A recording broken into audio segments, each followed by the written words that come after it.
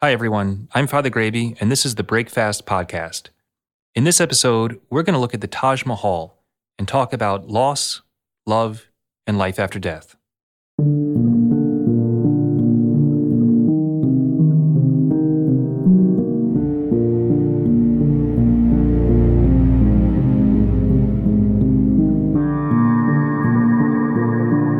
Over the course of many years and much travel, I visited lots of tombs.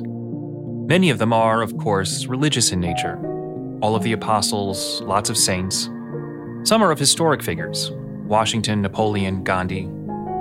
Other tombs are less famous for who's inside them than for the structure itself. I think of the Taj Mahal, for example. Few people could name the person buried inside for whom it was built, but it's one of the most iconic buildings in the world. Visiting it was sort of an out-of-body experience. I had seen pictures of it countless times, and now here it is, the real thing. And it didn't disappoint. It's enormous and beautiful, even more so than I expected. At any angle, at any distance, at any time of day, there's some different aspect to appreciate and marvel at. Some years ago, a priest friend from England came to visit me for a week. It was his first time in the United States. He was really taken with New York, all the famous sights, and he said at one point, "I feel like I'm walking in a movie."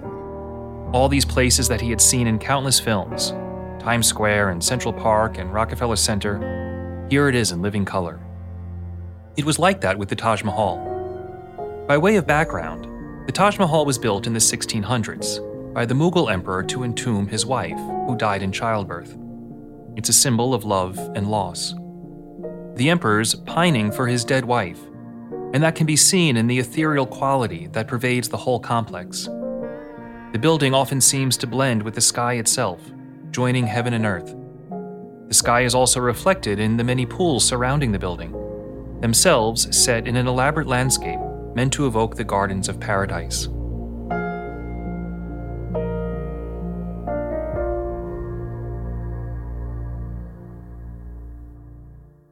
So, what does a Muslim tomb in a Hindu country have to say to us as Catholics? Well, it brings us to a tomb that's not so visually stunning, but that's far more important, because it's empty. And that tomb, of course, is the Holy Tomb, or Holy Sepulchre of Jesus. It's my favorite place on earth. The resurrection is so familiar to us. Even many non-Christians are at least aware of our belief that Jesus rose from the dead. It's one of the first things we learn as small children. And it's so familiar that we can forget just what a shocking claim it is. There's nothing like it. To say that not some mythological figure, but a real historical person who really died, rose from the dead. Not just came back to life. Jesus brought people back to life, Lazarus most notably, but they resumed their life and would die again, once and for all. No, Jesus rose in a whole new way. Death has no more power over him. He exists now on a completely different plane. When you read about the appearances of the risen Christ in the Gospels, there's a common occurrence. The disciples don't recognize him right away. There's something that gives it away. He says their name, or breaks bread, or performs some miracle. But why don't they know it's him just by looking at him? After all, they had spent years in his close company. I think this speaks to the radical transformation that he underwent. Let me give what might be a silly example. Have you ever seen those makeovers that people do when they bring in these professionals and give a different haircut and clothes and maybe some dieting and exercise, and then they bring the person out and the audience gasps and applauds? You see the before and after photos side by side, and you can hardly believe it's the same person. After a moment you say, "Oh yes, I see that it's so-and-so, but I never would have recognized her." I think that's what it was like with the risen Christ. He's still himself. He still has a real body. This is no ghost. He wants the disciples to touch his wounds, which are now the trophies of his victory. He eats in front of them, walks with them. But there's also something new and different. He can appear and disappear at will, walk through closed doors. He transcends earthly limits of time and space. It's a human body, but a glorified body, and no longer bound to this world. That's a crucial fact to keep in mind, that the resurrection really happened. The body that died on the cross and was buried in the tomb is alive. Sometimes people try to explain away the resurrection with platitudes like, Jesus lives on in the hearts and minds of his followers. But that's not unique. The real fact and power of the resurrection changed the apostles in ways that mere remembrances don't. That doesn't cause the complete change in someone that we see with the apostles. And we have to account for that. That these men and women, mostly simple, unsophisticated, often cowardly, experienced a radical transformation after the resurrection. They all went boldly to the ends of the earth proclaiming this good news. As crazy as it sounds, Jesus is alive. You're not going to believe it, but you have to, because it's true. And ultimately, their testimony is of the utmost importance. I often say you could boil the entire preaching of the apostles down to 3 words. We saw him. Everything hinges on the resurrection. It's the ultimate proof that everything that Jesus said and did and claimed to be is real and true, that he is God with us, the author of life and death, that everything is subject to him. If Jesus didn't really rise from the dead, then, as St. Paul says, we are the most foolish of men. Jesus is then nothing more than an ethical teacher with disturbing illusions of divinity who ran afoul of public opinion. If archaeologists ever discover the body of Jesus, it's game over. Close the churches, it's all a lie. Of course, we know that won't happen. The body of Jesus is not here. That's why the apostles' preaching is so important. You and I have not seen the risen Christ. We don't have the proof before our eyes. But these followers of Jesus claim they did. And so we find ourselves in the position of something like jury members. We weren't there at the scene. We didn't see it ourselves. What we have are witnesses and their testimony. Is it credible? Does it make the most sense over other possible explanations? Which scenario is more likely? That these people are all in on the same lie, or underwent the same mass psychosis, to which they devoted their whole lives, tirelessly traveling and preaching, and for which they endured excruciating pain and death? Or that, as remarkable as it sounds, it's actually true. That they really did see him, and that accounts for everything that transpired afterwards. So what's the verdict? In civil cases, the threshold is a preponderance of evidence. That even if it's 51% to 49, one explanation is more likely than the other. In criminal cases, the threshold is even higher, beyond a reasonable doubt. I would argue that the resurrection meets even that higher threshold, that it's not reasonable to doubt the testimony of the apostles and eyewitnesses. These were not crazy people. They are credible, and their story is identical and consistent. To doubt or deny what they claim raises even more questions and makes less sense. And if they're right, and what they say is true, then it changes everything. It took the early church time to absorb just what it meant. We who have grown up familiar with Christianity, maybe even just breathing in the fumes of a post-Christian age, have an at least general awareness of life after death. But for the ancients, it was inconceivable. Nothing was more final than the tomb. So to claim that someone could come back to life and live forever, that death was not the last word, that took time to absorb.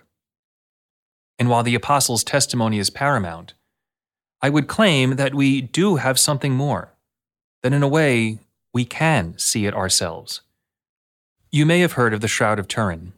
It's probably the most famous and controversial relic in the world. It has long been revered as the burial shroud of Jesus, a long linen cloth that's mentioned in all 4 Gospels. Critics will dismiss it as a medieval forgery. Small fragments of the shroud were subject to radiocarbon dating in 1988, and the results said that the cloth dates to the 13th or 14th centuries. Critics felt vindicated. A medieval hoax exposed, a superstition debunked. But not so fast. There were lots of problems with the testing itself, basic controls that weren't followed, but that's beyond our scope right here. Similar to the resurrection itself, if the shroud were a medieval forgery, It raises more questions than it answers. The body is anatomically precise, meaning that the supposed artist would have employed a skill set centuries ahead of his time. The image of the body is no known pigmentation and does not penetrate or seep into the fibers of the cloth. It's not paint. The blood flow and coagulation is scientifically exact. It also breaks in some important ways from popular depictions of the crucifixion. For example, the nails go through the man's wrists, not the palms of his hands. We now know that's precisely how Romans nailed people to a cross, so that the wrist bone can support the suspended body. Most intriguing, though, is that the image is a perfect photographic negative. For centuries, people saw only a faint image of the crucified man. When photography was invented, someone took a picture of the face on the shroud. As the photograph was being developed, he looked at the negative and was stunned. It's a positive image of the face. In other words, the image on the shroud is a photographic negative. All the light is reversed. It's only when we saw a negative of that image that it made sense. So the supposed forger would also have to have perfectly understood and executed the mechanics of photography some 600 years before it was invented. But why is the image a photographic negative? A theory I find most compelling is that the moment of the resurrection unleashed this unbelievable energy blast, a flash of intense light that left the image on the cloth. In other words, it captures the very moment of the resurrection as the first photograph in the history of the world. The resurrection, though, isn't just about Jesus. It is for us as well. If we share with Christ in his passion, dying to ourselves and to this world, we will share in his triumph, in his risen life. That life begins at the moment of death, when the soul is able to see God face to face. Death, though, remains unnatural. To be human is to be body and soul, and death remains literally an out-of-body experience. We're in a state of suspension, waiting to be restored and whole once again. That happens at the second coming, when all the dead are raised up. The reunion of soul and body will add to the glory of the saints in heaven. It will add to the pains of the damned in hell. That we will have our bodies in heaven, as Jesus now has his and Mary hers, shows us that heaven is not some state of mind, but a real place, beyond the realm of this universe for sure. But we will spend all eternity recognizing, embracing, and loving those who have gone before us and come after, the saints, our loved ones, dear friends we haven't even met yet. All of that in the love of God, which never gets old. That's why we as Catholics venerate relics. To many non-Catholics, it can seem weird and even macabre. But we believe that this saint's body, part of which we have here, will be reunited with its soul in heaven. It's like a promissory note, an act of faith. The resurrection is real for us too. For the early church, those were the two essential truths, that Jesus is risen and we will be too. We can lose sight of just how new and shocking that message is. We need to make sure it's not background noise or spiritual wallpaper. It's the heart of our faith, and it should inform everything we think and say and do. At every moment, living in the light of the resurrection, as excited and on fire as the first apostles were, living in this good news now for the real life that awaits us then. The Roman poet Horace once wrote, "Non omnis moriar," I shall not wholly die. Horace realized that he would live on in his poetry, that his memory would long outlive him. The Mughal emperor couldn't bring back his wife from the dead, but he showed his love in one of the most magnificent tombs ever built. We all instinctively grasp that death is wrong, that it shouldn't be that way. But what can we do about it? Well, nothing. But God can, and he did. If the Taj Mahal is a monument to a lost love, the Holy Sepulchre is about a love brought back to life. Except that we're the ones who were dead, with no way back. So God, who mourned the death of the human race through sin, wouldn't give it the last word. He really did bridge heaven and earth, with a tomb also set in a garden. The tomb, though, was for him, but not for long. He rose from it so that we could rise as well and follow him into the true Garden of Paradise.